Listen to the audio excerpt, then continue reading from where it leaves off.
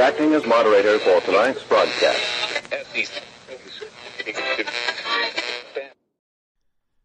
I'm your moderator, Chris Paul. Let's be reasonable. We, the people, are the range. It's high noon for Thursday, April 29th, 2021. Follow the podcast. And by that, I mean, see all of the things that I post throughout the day. Articles, little thoughts, links, all sorts of things. On the Telegram Messenger app at t.me/I'm your moderator. And you can follow the discussion thread at t.me/I'm reasonable. You can also find me on Gab at I'm your moderator and eventually on Frank Speech at Chris Paul. The merch site that is half operational right now is www.cancelcouture.com.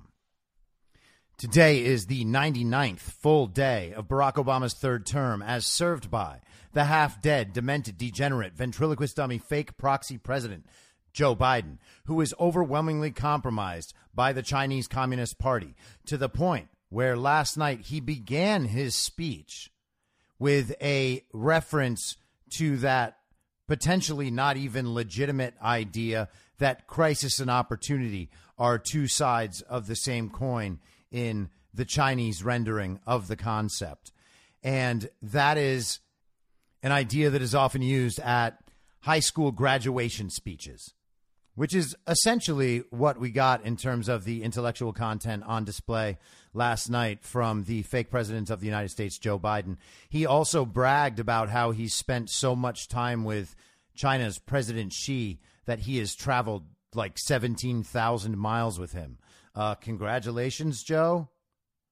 Joe Biden is also the patriarch of one of the most corrupt families in American history. So it should be no surprise that he is imploring his stormtroopers, the corrupt FBI, to raid Rudy Giuliani's home in Manhattan in search of anything that might be evidence of Joe Biden and Hunter Biden's own corruption in Ukraine and elsewhere, and whatever is underlying that, which is probably Uranium One. And of course, he is also the father of one of the most despicable sons to ever walk the earth, Professor Hunter Biden. So congratulations, communists. You get to pretend that the country actually liked the speech last night based on a poll of nearly 1,000 people where only 169 of them were Republicans. So I guess that is how math and evidence normally work for you guys. I guess it's working again, except for the fact that anyone who actually thinks about this or looks at anything will realize that the nation hated that speech and that the vast majority of Americans are completely embarrassed by this decrepit old child-sniffing creep who usurped the presidency of the United States and is now pretending to represent the country. A warm Thursday welcome to all of the redeemable communists out there who may have watched that speech last night and thought, oh, yeah, maybe Chris Paul's onto something. This really doesn't seem right. There are a bunch of old weirdos in masks, even though all of them have been vaccinated, and even though all of them are at least 10 feet apart from one another. Why are they doing this? Hey, why are people falling asleep? Why are Democrats reading their pocket constitutions and messing with their cell phones while the fake president is speaking? Those are things I thought too. But I, unlike you members of the party of false decorum, understand that what I saw is not something that I should just brush off and ignore like, yeah, well, fine. We all know he's not a great speaker, but whatever. No, that's not what's happening, commies. You need to understand what is happening. You need to understand that that man, or whoever's in that position, if it's a woman at some point, that person is meant to be a symbol of American strength and resolve to the rest of the world, and it was anything but that. Last night's speech was an utter embarrassment. Joe Biden does not have ideas. Yes, he read through almost the entire speech. It was still embarrassing at many different points. That's undeniable. But there was nothing of substance in there. He basically took credit for a bunch of things that President Trump did, like getting the vaccines out, setting the economy back on the right path after Democrats destroyed the economy using COVID as a cover for it. He talked about buying American, which is, again, a Trump policy that Biden has never talked about. Or, I mean, he talks about it sometimes while he's making deals with China so that we can buy Chinese. He tries to talk tough about Russia without actually outlining any threat posed by Russia. Although he did allude to the fact that they interfered in our election, which means that he is admitting to the American public that there was foreign interference in our election. And, of course, we've already heard about the foreign interference from Iran, both before the election and on election day. So really, the only foreign interference he's not discussing is the most important one, and that's the Chinese interference. And he will never discuss that because Joe Biden is overwhelmingly compromised by China. Now, I saw from a lot of people online last night and today that they couldn't bear to watch the speech. And, okay, I get it. It's not fun to watch. It's boring. The guy's an idiot and a liar. But you still got to watch it, all right, if you're in the fight. If you're not, I mean, if all of this is just entertainment for you, that's fine. Choose your entertainment when you want to involve yourself with it and when you don't.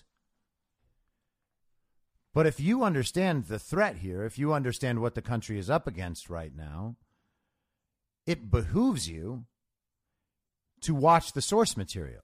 Like if you're going to discuss the Biden speech or Mike Lindell's appearance on Jimmy Kimmel, just watch them. It doesn't make any sense to read articles about them or to watch coverage on CNN or Fox where they show you little clips.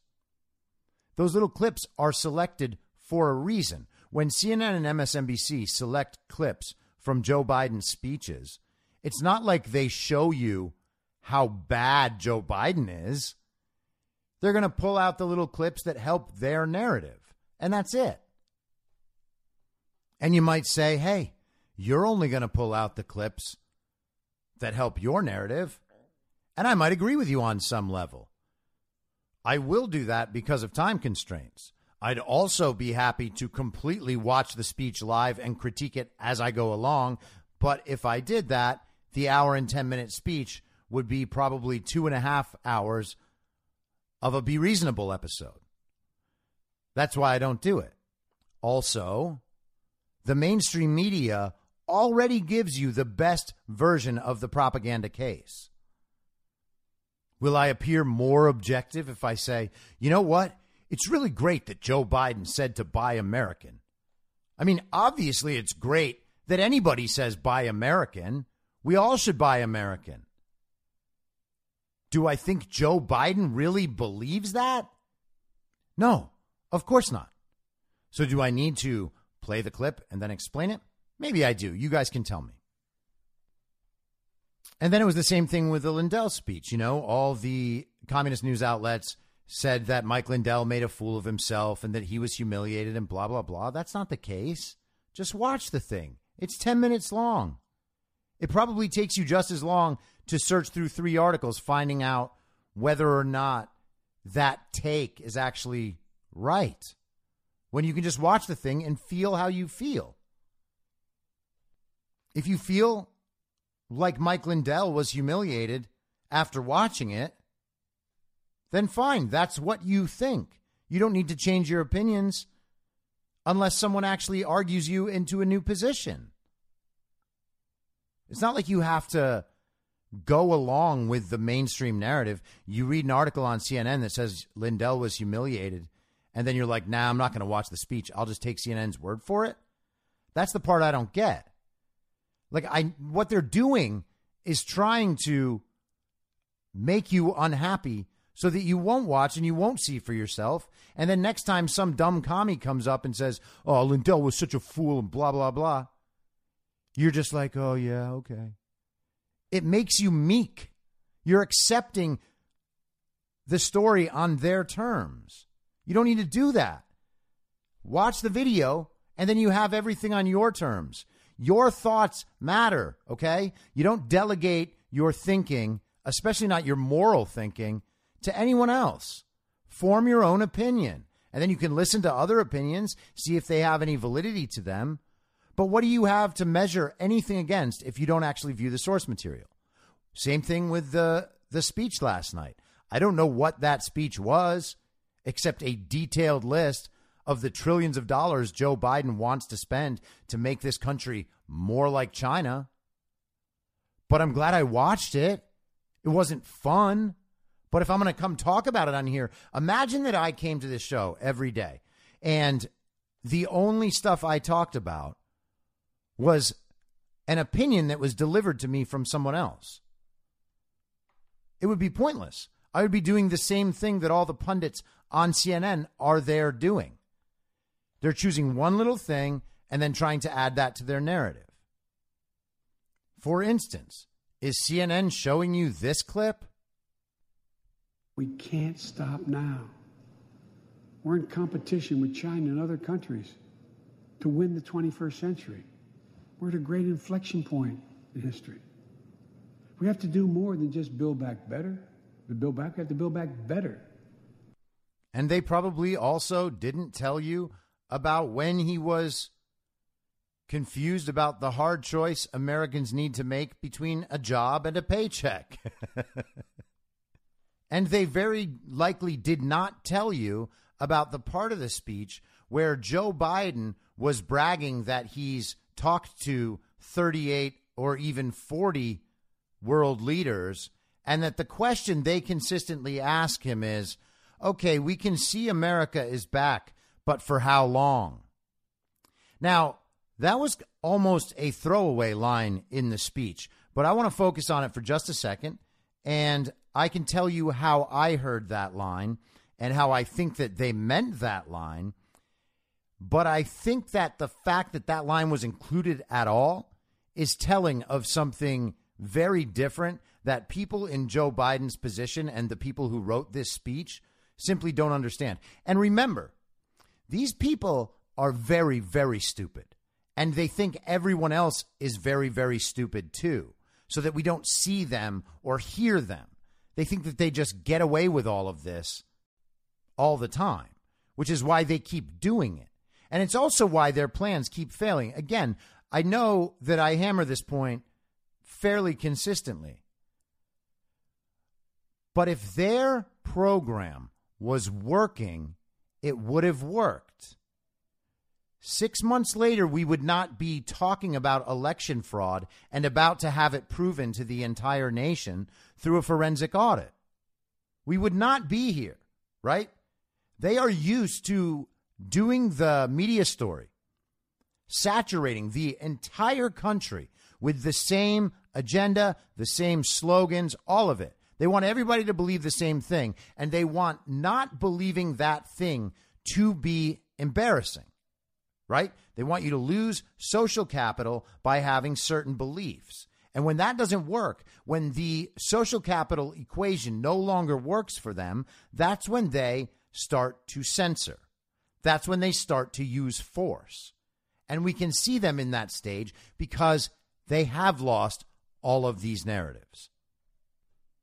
And so the lines in these speeches are just ignored and immediately forgotten. No one pays attention because, Biden voters are not watching this. the 55 million people that voted for Joe Biden were not watching that speech last night. The numbers across all the different platforms that were showing it were extremely low. And a lot of the people watching that terrible speech were on our team. You can look at the likes and dislikes on YouTube. And this is why YouTube wants to take the likes and dislikes down. Because it's at least 2-1 on every one of the accounts. And, of course, favoring the dislikes. But back to this line. Joe Biden said that leaders from other countries were saying, we can see America is back, but for how long? Now, part of that, I imagine, is that leaders from other countries aren't as stupid as the people who write Joe Biden's speeches and who watch CNN. Leaders from other countries understand that the American election is under a forensic audit right now. They understand that Donald Trump never conceded. They understand that Donald Trump wasn't at the inauguration and that the inauguration wasn't even real. And you can understand that by just watching it. I'm not saying that no one inaugurated Joe Biden at any point, fraudulently, of course. But the inauguration you saw on television was a staged event. They very likely also know more about what Trump is doing at this point. And they know what plans Trump discussed with them prior to the election. So they have a whole lot of information that people at CNN don't have, that the rock-dumb, child-brained communists around the country who voted for and are supporting Joe Biden don't have. And they have a lot of information that no one in Joe Biden's fake usurper administration has. So when they say the words, yeah, I can see, you say America's back, I can see America's back, but for how long? They might be asking an entirely different question there. And who knows what Joe Biden was even admitting by saying that? I mean, Joe Biden is there telling us that democracy has won. And they're busy trying to put H.R. 1 in and all sorts of other bills so that their power can never be questioned and never be limited. So what doubt would there be in the mind of Joe Biden if Joe Biden actually embodies what we're meant to believe about Joe Biden? What doubt would there be about how long America would be around? And so when a foreign leader asks him that, what would he think from his perspective? What would that mean? Because if Joe Biden represents America being back, then questioning for how long would pretty much be a clear admission that he doesn't have the power of the people on his side. And with the policies he's implementing and the debt he's driving us into, America's position grows weaker by the day. So they're either questioning his legitimacy by saying that, or they're just outright taunting him. Or perhaps they're just not sure how long he's going to survive. And then what about the first part of that statement, that America is back? America certainly isn't a more powerful force in the world than it was a year ago. There's no question about that. The China virus and the way the Democrats have handled it, the publicization of this invented racial strife, the fake election, all of that has diminished America's strength in the world. So there's certainly no world leader who believes that America is back in a powerful way because it's led by Joe Biden. The only people who might think that are people who are also in the same global communism CCP agenda. The Davos people, other countries that have accepted that as the future, that are willing to give up the freedom of their own people so that people at the top can be kings and that everyone else just feeds into their system. So what sort of leader around the world would believe that America is back. Only one that is happy to have America back in the fold of the global communist agenda. And I know that that sounds conspiratorial, but it isn't.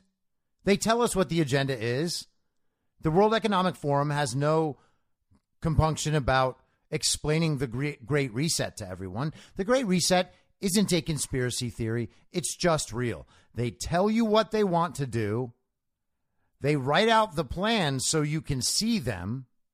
And they just expect no one's ever going to read anything, or that they can tell you it's a conspiracy and you'll believe them. And that's how they've gone along for decades. So, of course, they don't give a shit that you might find out. They'll tell you. They think you can't stop it. And truthfully, they all believe that they are actually building a better world. It just happens to be one where people don't have any legitimate freedom and the government can control what you do and what you think. Joe Biden is trying to make America China. So any country that thinks America is back means that they agree that America is rejoining the global communist agenda. And so for how long in that context means something entirely different. It means, okay, well, we can see that you now are the figurehead of this country, but the truth is you didn't get elected legally, and everybody knows it. The citizenry is not on your side at all, no matter what kind of fake polls you put out in the media. And you still have Donald Trump there ready to destroy you at a moment's notice. So, okay, Joe, you say you're back. How tenuous is your position? And the truth is, it's very tenuous. And it's funny to me how often the Democrat Communist Party uses this rhetorical trick. They basically imply a position of weakness that means what we must do to strengthen ourselves in this area is exactly what we've been telling you. So the prescription is we need more of this. That's what he's telling the American public, and everyone on his side wants to feel like, oh, yeah, we're not there yet. We need to be even harsher against these Trump-supporting fellow Americans.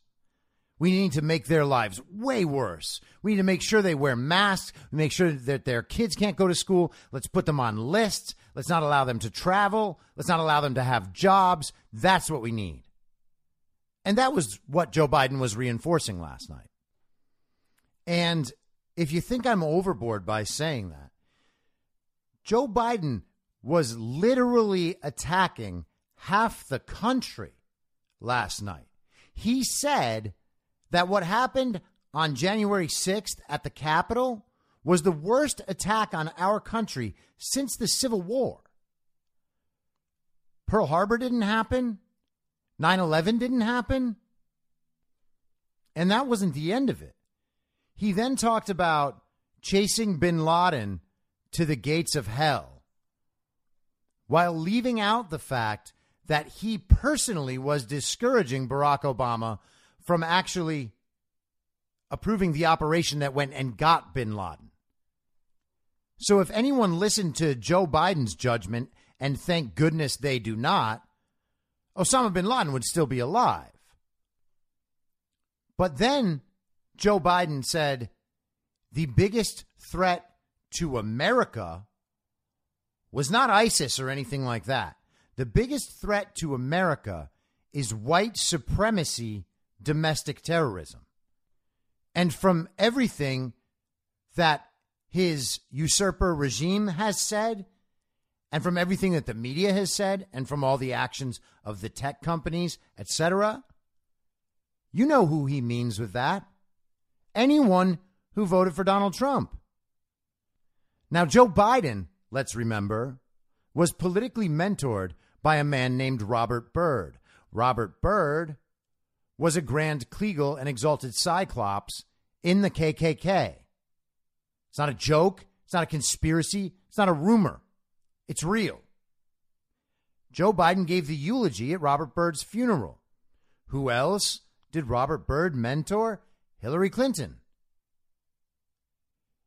If there is a legacy of white supremacy in this country, that legacy is fully owned by the Democrat Party and specifically by Joe Biden.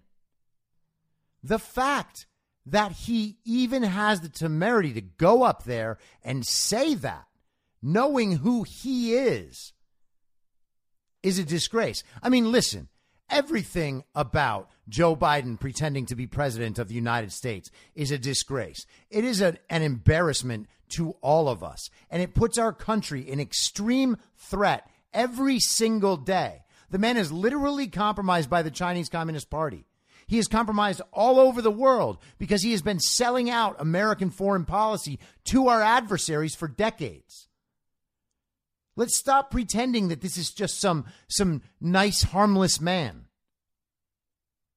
And Joe Biden also isn't the genius mob boss either. Joe Biden is basically the head of a mafia family who takes his orders from someone else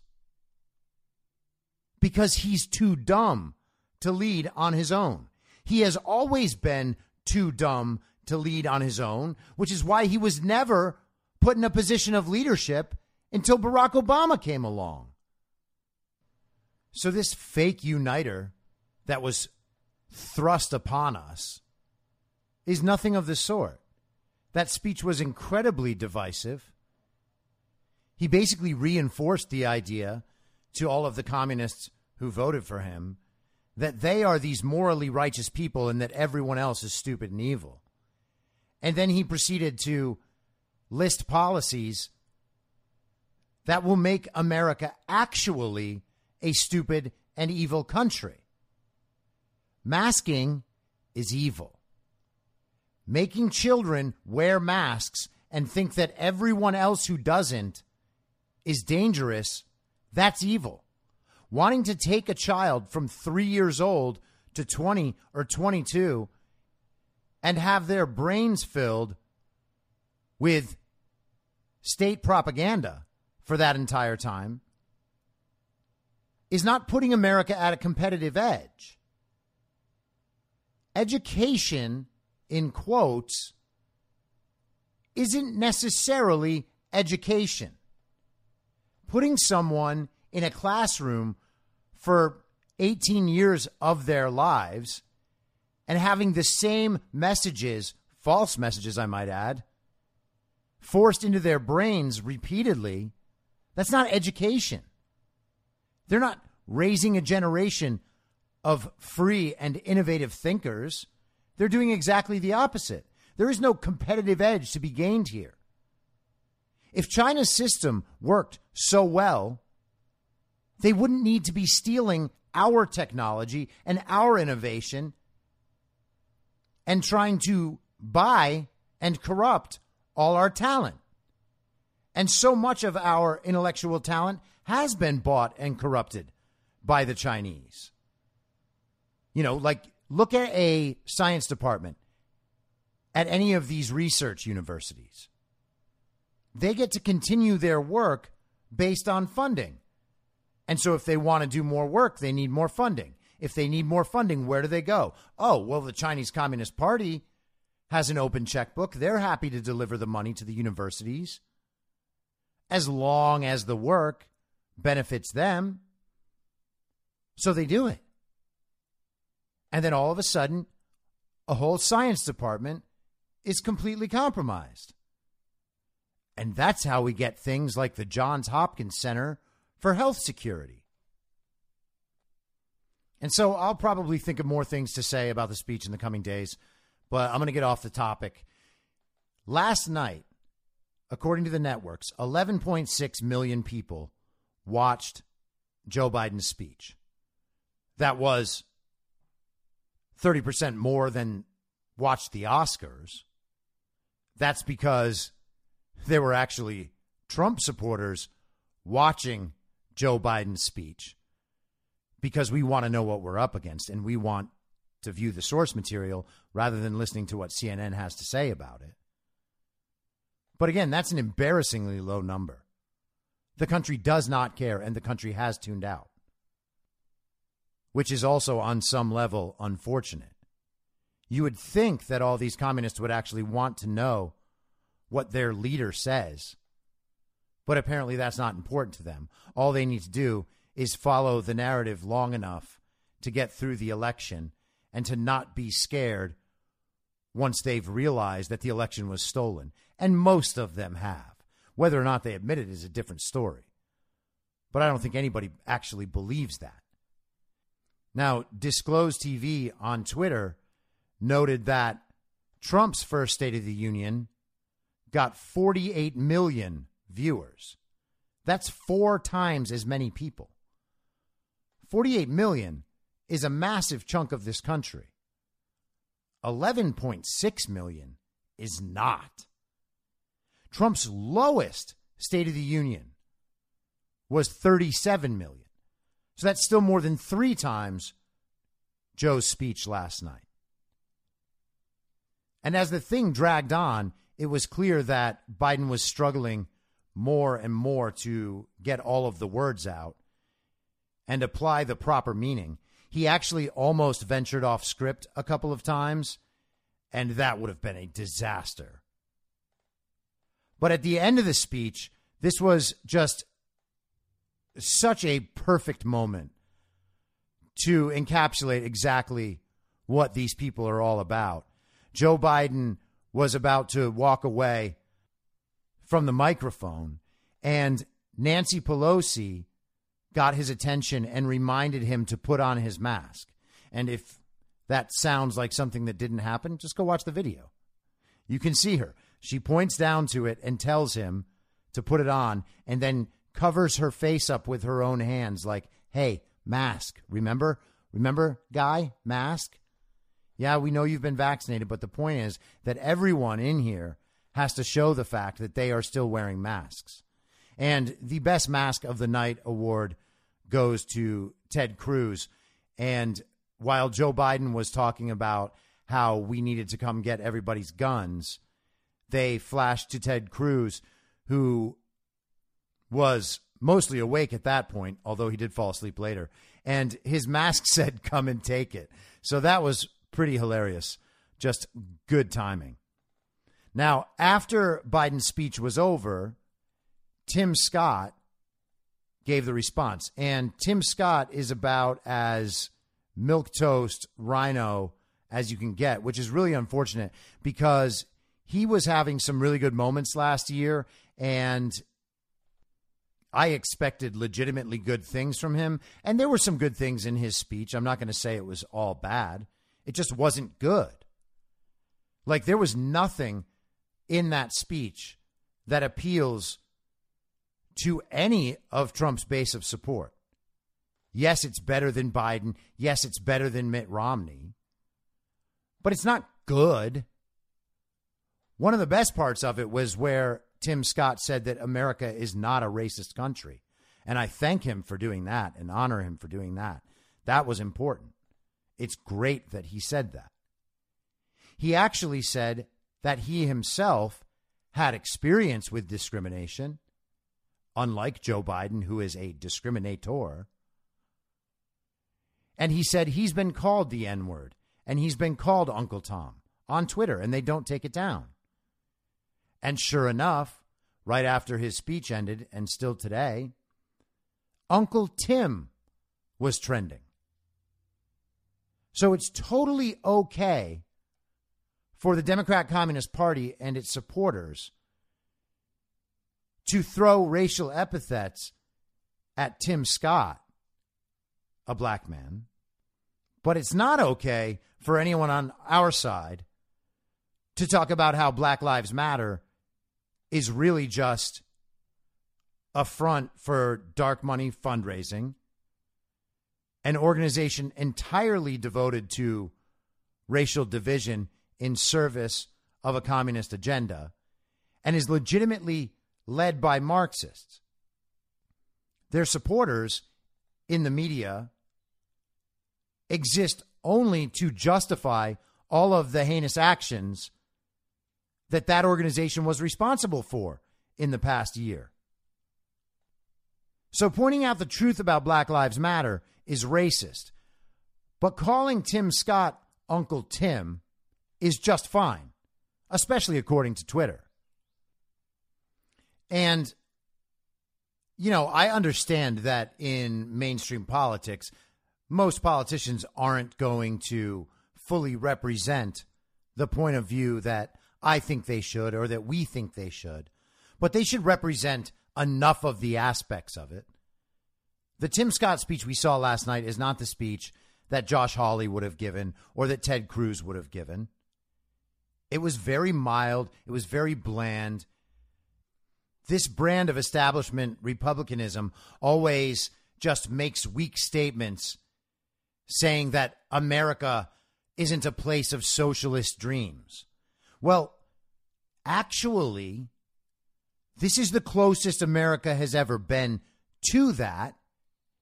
And establishment Republicans are a big part of the reason why. Tim Scott Republicanism is dead. And you get Kevin McCarthy and Lindsey Graham coming out after, talking about how Tim Scott would be a candidate for president. And honestly, this time last year, I thought Tim Scott might be a viable candidate for president in 2024. But the course of events has changed, and we've seen a lot more about who Tim Scott is. The idea that this audit is happening right now and that the Republican establishment ignores it shows their complicity in all of this. They know that election fraud is real, and they might ignore the issue completely, but that doesn't mean that they don't know it exists. Why aren't any of them planning for a future where the entire country knows for a fact that they were lied to and deceived by all of these leaders? Not mentioning that and having failed to stand up to it on January 6th will render all of these people useless.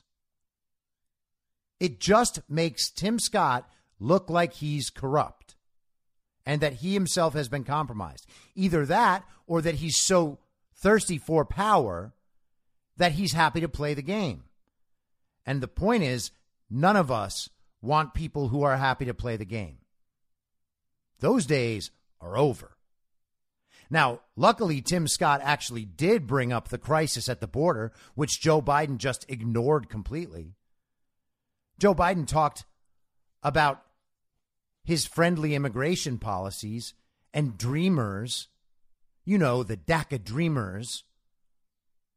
That is what he thinks is the most important aspect of the immigration situation right now. That's crazy.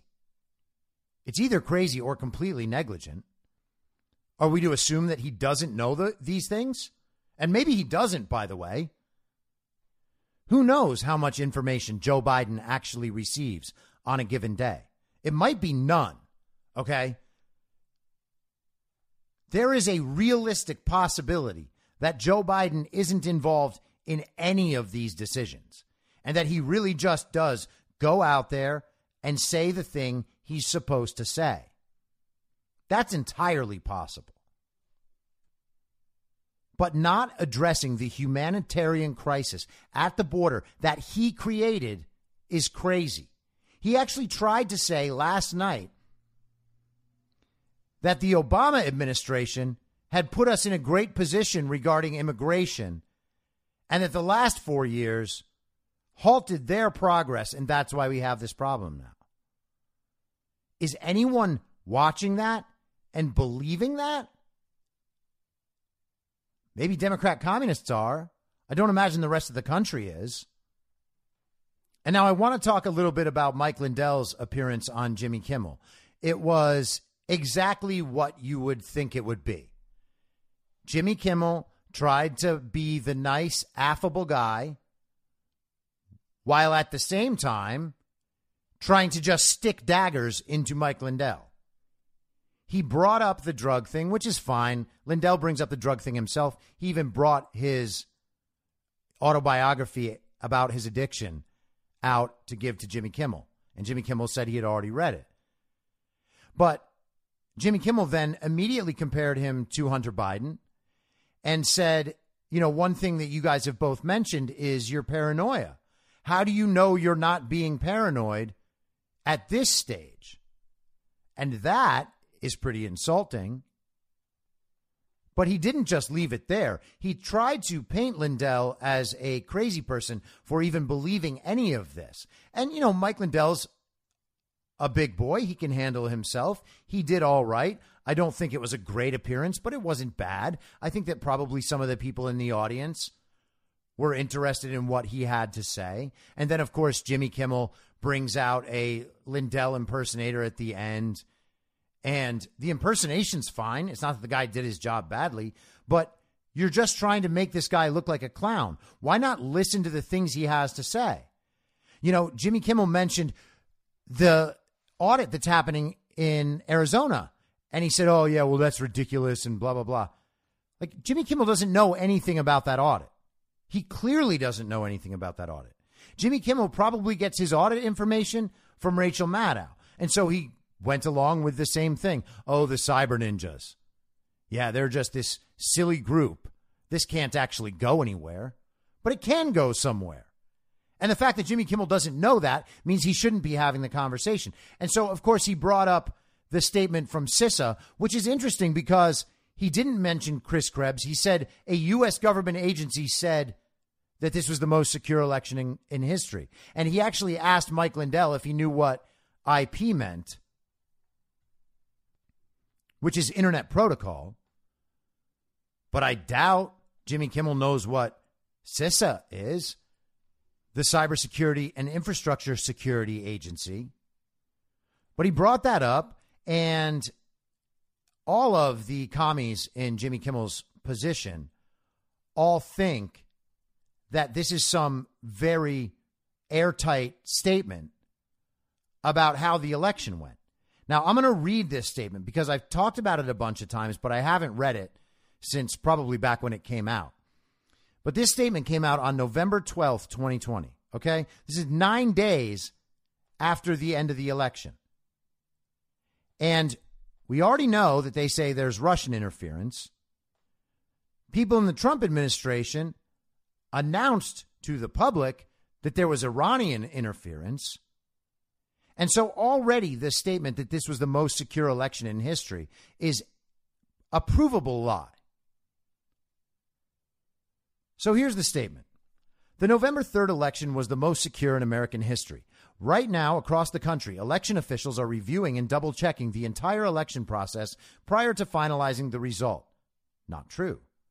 When states have close elections, many will recount ballots. All of the states with close results in the 2020 presidential race have paper records of each vote, allowing the ability to go back and count each ballot if necessary. Again, not accurate. This is an added benefit for security and resilience. This process allows for the identification and correction of any mistakes or errors. There is no evidence that any voting system deleted or lost votes, changed votes, or was in any way compromised. Again, they put that statement in bold. This is what they really mean, these 10 people at CISA. And by the way, this statement is called a joint statement from Elections Infrastructure Government Coordinating Council and the Election Infrastructure Sector Coordinating Executive Committees, right? So there are 10 people from these different committees. This is the statement that they are signing their names to. Okay, first of all, a recount of ballots is not the same as a forensic audit at all.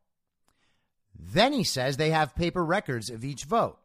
Knowing how the machines work, that is a misleading statement. What the American people understand from that statement is that their paper ballot is preserved. The actual vote that they wrote down and cast is preserved. What happens in the machines is that they can force these ballots to adjudication. When they go in to adjudication, they can adjudicate an entire batch. They can say all of these ballots are actually Biden votes. And then what the machine does is it produces a new paper ballot with this new vote on it. And then that is the ballot that is preserved for the recounts. In Fulton County, I think the number was 94% of the ballots went to adjudication. Why? What's the answer for that? Well, there is no answer other than either the system doesn't work at all, in which case we shouldn't trust any of its numbers, or people were cheating. And of course, it's the second one. That's why the recount is pointless, because what they are recounting are ballots with the cheating already built in. And then the statement says this process allows for the identification and correction of any mistakes or errors. But that's not what it does, because they didn't really correct any of these errors. And then in the locations where they did find errors and corrected them, they blamed those errors on human error, on oversights, on simple mistakes. Someone just got something wrong. They weren't system-wide problems, according to these people, but they were system-wide problems. And when you say there is no evidence that voting systems deleted or lost votes, changed votes, or were in any way compromised, that's an easy statement to make when you haven't looked at the evidence and you're only 9 days out and the evidence is still being built. Back to the statement. Other security measures like pre-election testing, state certification of voting equipment, and the U.S. Election Assistance Commission's certification of voting equipment help to build additional confidence in the voting systems used in 2020. Again, that's wrong. Those systems build no confidence in the voting system used in 2020. Because we know how the state certification boards work. We know how the county boards of supervisors have worked. We know how the secretaries of state have worked. We know that the courts have not viewed the evidence, and when they have sided with the Trump campaign. We know all those things now. So sorry, but throwing out these names like pre-election testing, that doesn't mean anything. We know that the machines were altered between the testing and the actual voting. Some of them were altered on the night before the election. There is so much illegal activity here that this statement now, in retrospect, looks comical. And then here's the final part of it. While we know there are many unfounded claims and opportunities for misinformation about the process of our elections, we can assure you we have the utmost confidence in the security and integrity of our elections, and you should too. When you have questions, turn to election officials as trusted voices as they administer elections. Oh, so that's it. Everybody's doubts are ridiculous. There is no evidence that there were any problems. And ultimately, what you need to do is listen to us. Now, are we going to provide evidence for you that nothing was wrong? Of course not. Because that's not our role. We're here to rubber stamp everything that the system has decided so that the American people actually have no choice and no recourse. That's what this CISA statement is here for. Chris Krebs was fired after this. Chris Krebs has testified before the Senate and looked like a fool while doing so. You can go back and watch it. I talked about it in one of these episodes. I don't remember how long ago. But it was either the day of or the day after he testified. So once again, relying on the idea that government officials said this was the most secure election in history doesn't get us anywhere. And Jimmy Kimmel doesn't seem to know anything beyond that. He said that all of these claims have been reviewed. No, they haven't. And I wish Lindell was a bit more combative and was more interested in probing the things that Jimmy Kimmel was saying rather than trying to just get out his position. I think that would have been a lot more interesting for people to watch. But, maybe it's a missed opportunity. Mike Lindell is doing great things out in the world, and I'm not trying to insult him in any way, but he's not the best voice in these conversations. And there was very little in there that anyone who wants to still believe that the election was totally secure would be forced to take pause on and reconsider. And that's the unfortunate part. Now, as I mentioned at the beginning, Rudy Giuliani's place was raided yesterday by the FBI, and his attorney, Robert Costello, has put out a statement today. So I'm going to read that statement for you.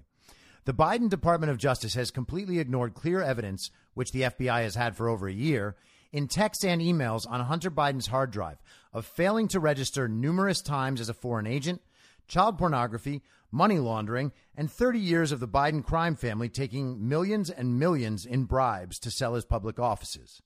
Instead, the Justice Department decided it was a higher priority to serve, at dawn, search warrants for electronics at the home and law office of former Mayor Rudolph Giuliani.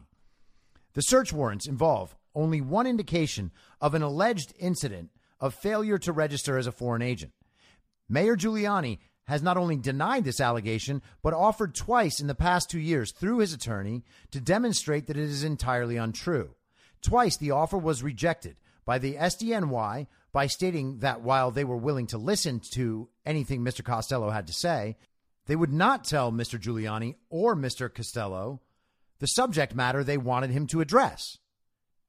This contrasts with multiple proven incidents of failure to file as a foreign agent contained on the Biden hard drive, which the FBI and the Department of Justice has ignored. You have not seen the home of Hunter Biden raided by the FBI with search warrants.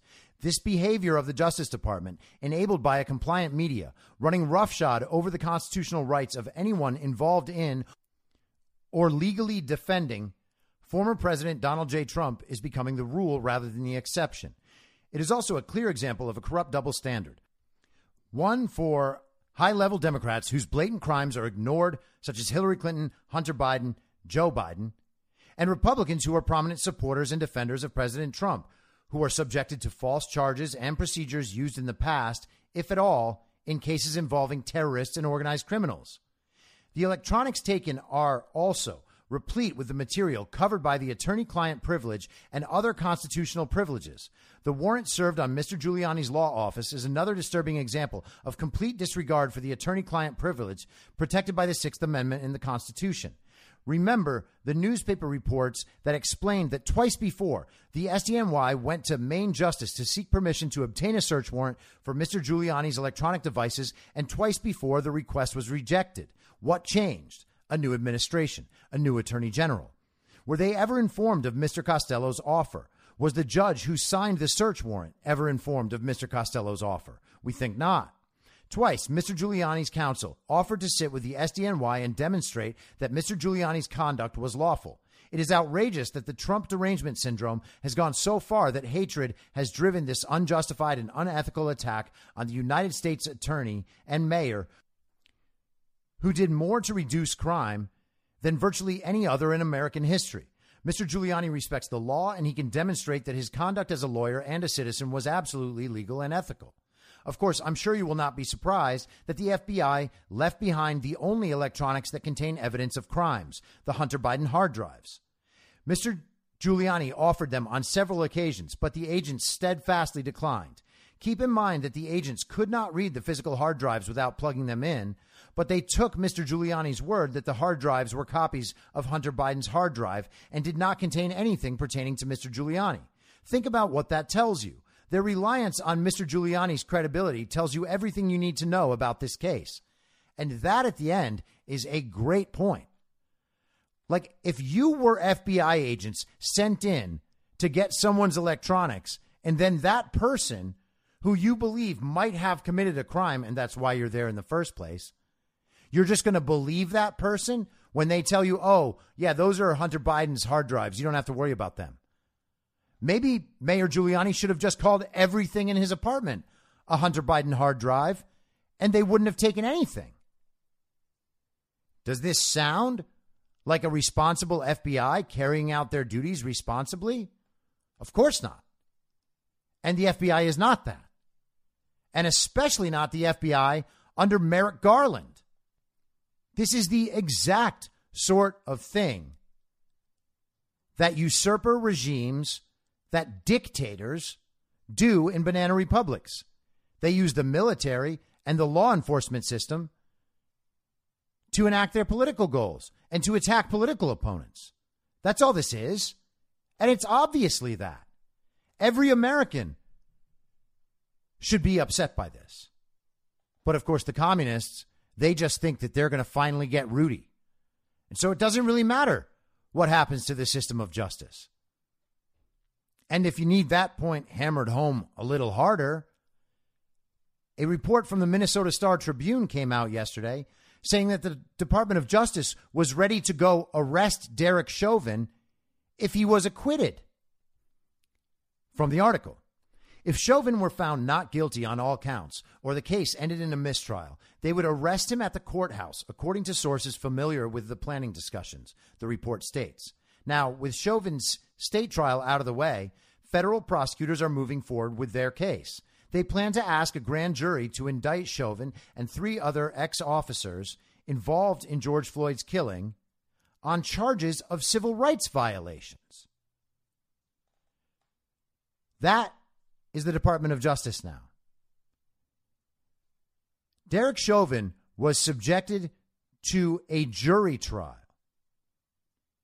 And Joe Biden's Department of Justice was not going to accept the results of that trial if they didn't get the result they wanted. What else do you need to know? And the commies think that all of this is justified because they believe that they're on the moral side of everything. They can just say anytime that the ends justify the means because they don't think it's ever going to come back to them. They think they're going to be just fine. Eventually, they will find out they're wrong. And they had better hope that everyone on our side actually believes in the rule of law and cares that people aren't wrongly prosecuted and aren't harassed by the Department of Justice. Because there are a whole lot of American citizens right now with a whole lot of compromising shit on their computers, colluding with the government, social media companies colluding with the government, celebrities taking payoffs to act a certain way. Are they going to be happy if the Department of Justice comes after them for all of their anti-American conspiracies? I doubt it. And now finally, because a lot of how today feels so far is like one of those not so good days where it seems like the enemy is winning or has won. And there have been a lot of those over the months, guys. Let's all be realistic. I've talked about it on the show countless times. There are going to be good days. There are going to be bad days. Right now, to this point in the afternoon, we don't have much good news from today. But overall, the news is still great, first of all. And all of the bad news they're throwing our way is just going to turn into good news later. Because they are corrupt, they are lying, they are wrong, and everyone sees it. And besides that, people really do have all this information, okay? These people are not just getting away with all of this. But nonetheless, here's a happy story to follow up on something else I said the other day. It might even have been yesterday. I mentioned how New Hampshire had selected someone who was obviously corrupt or compromised to lead their audit. Turns out the circulation of information that we're all a part of got back to people in New Hampshire who can make a difference. And so Selectman Bruce Breton, I want to say, I don't know how to pronounce his last name, Breton, in Windham, New Hampshire, put out this statement. In light of the verified voting letter that went viral yesterday, I believe it is appropriate for the Wyndham Board of Selectmen to make a motion of reconsideration regarding the selection of Mark Lindeman as the town's designee for the pending forensic audit of the town's voting machines and cast ballots from the November election as defined in SB 43. At this point in time, it is clear that Mr. Lindeman has a conflict of interest representing Wyndham's and New Hampshire citizens as a forensic auditor. He's a signatory of the letter that was sent to Arizona Senate President Karen Fann expressing opposition to the election audit that is currently taking place in Arizona, where 2.1 million ballots are being inspected. Mr. Lindeman signed the letter as a representative of verified voting. I believe my colleagues on the board have made a mistake and must have an opportunity to correct it immediately. Time is of the essence as SB 43 mandates the forensic audit be completed within 45 days of the passage of the bill. It is with these serious set of circumstances in mind that I am compelled to respectfully request that my fellow board members reconsider their vote for Mark Lindeman at our next meeting, May 3rd.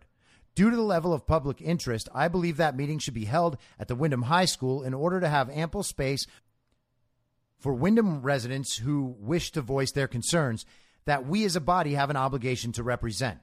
Selectman Bruce R. Breton, Wyndham, New Hampshire. And then another selectman jumped on board, a man named Chris Ager, and he said, I fully support Selectman Breton's concern over the selection of a certain auditor of the Wyndham election.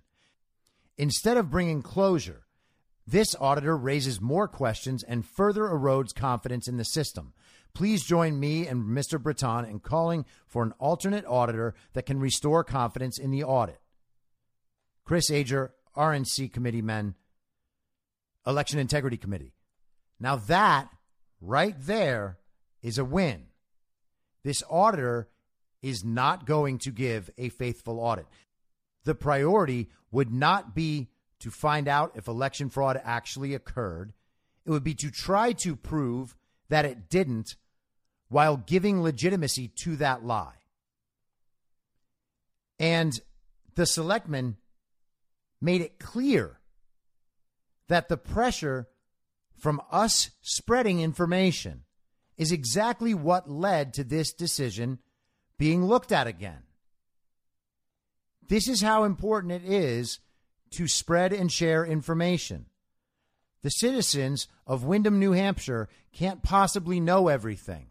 They probably trust the people in their communities. They have busy lives. They're doing other things.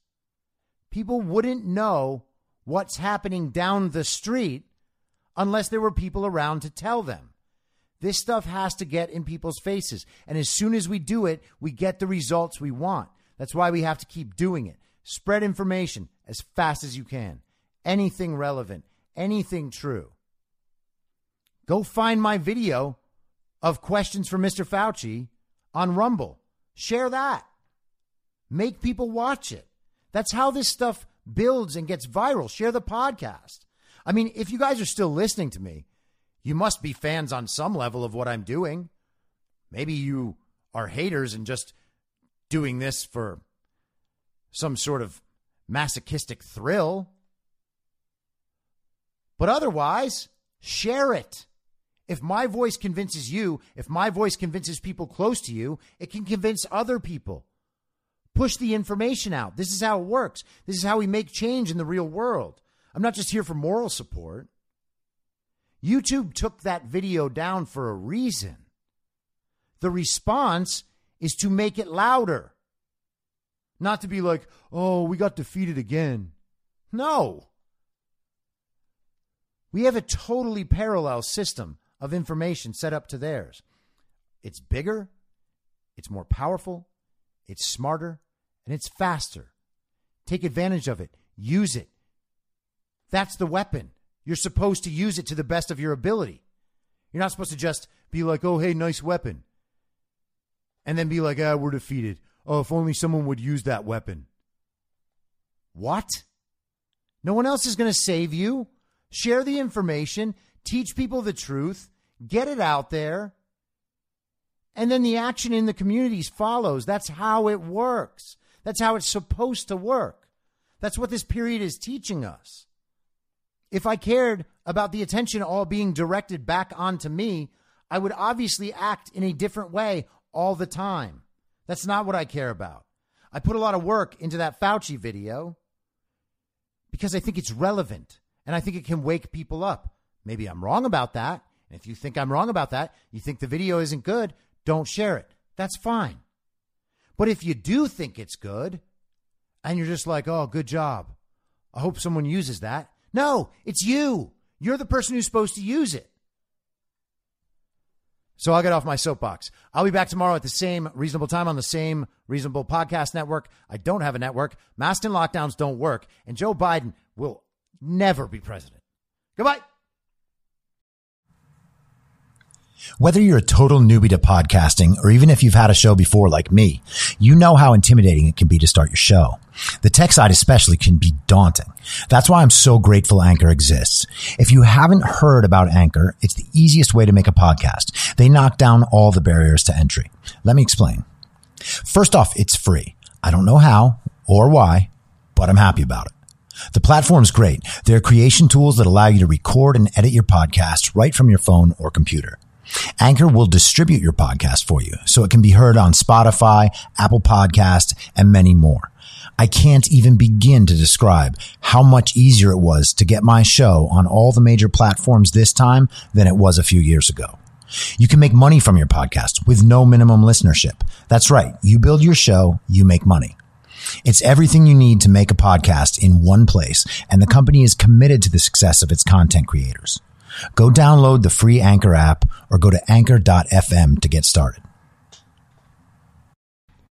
Thanks for listening. Please follow the podcast on Instagram and Parler at I'm Your Moderator. Soon I'll be up on Rumble with a video aspect. In the meantime, if you'd like to support the show, I have a Substack, imyourmoderator.substack.com, where you can donate. Or you can donate at anchor.fm by searching Be Reasonable with your moderator, Chris Paul. I hope to see you soon. Back out on the range.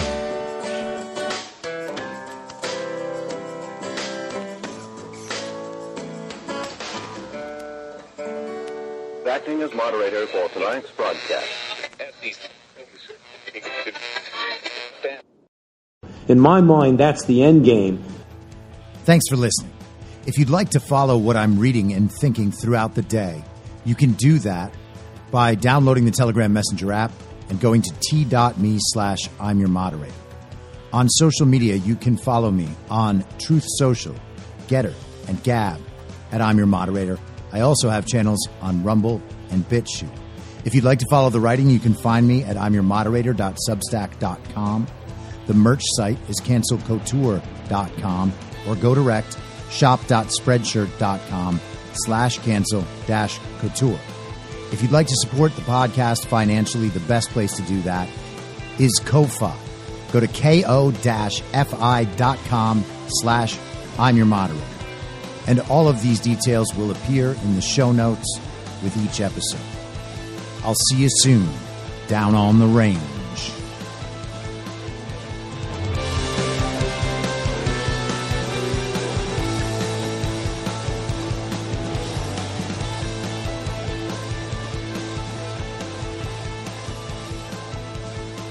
It's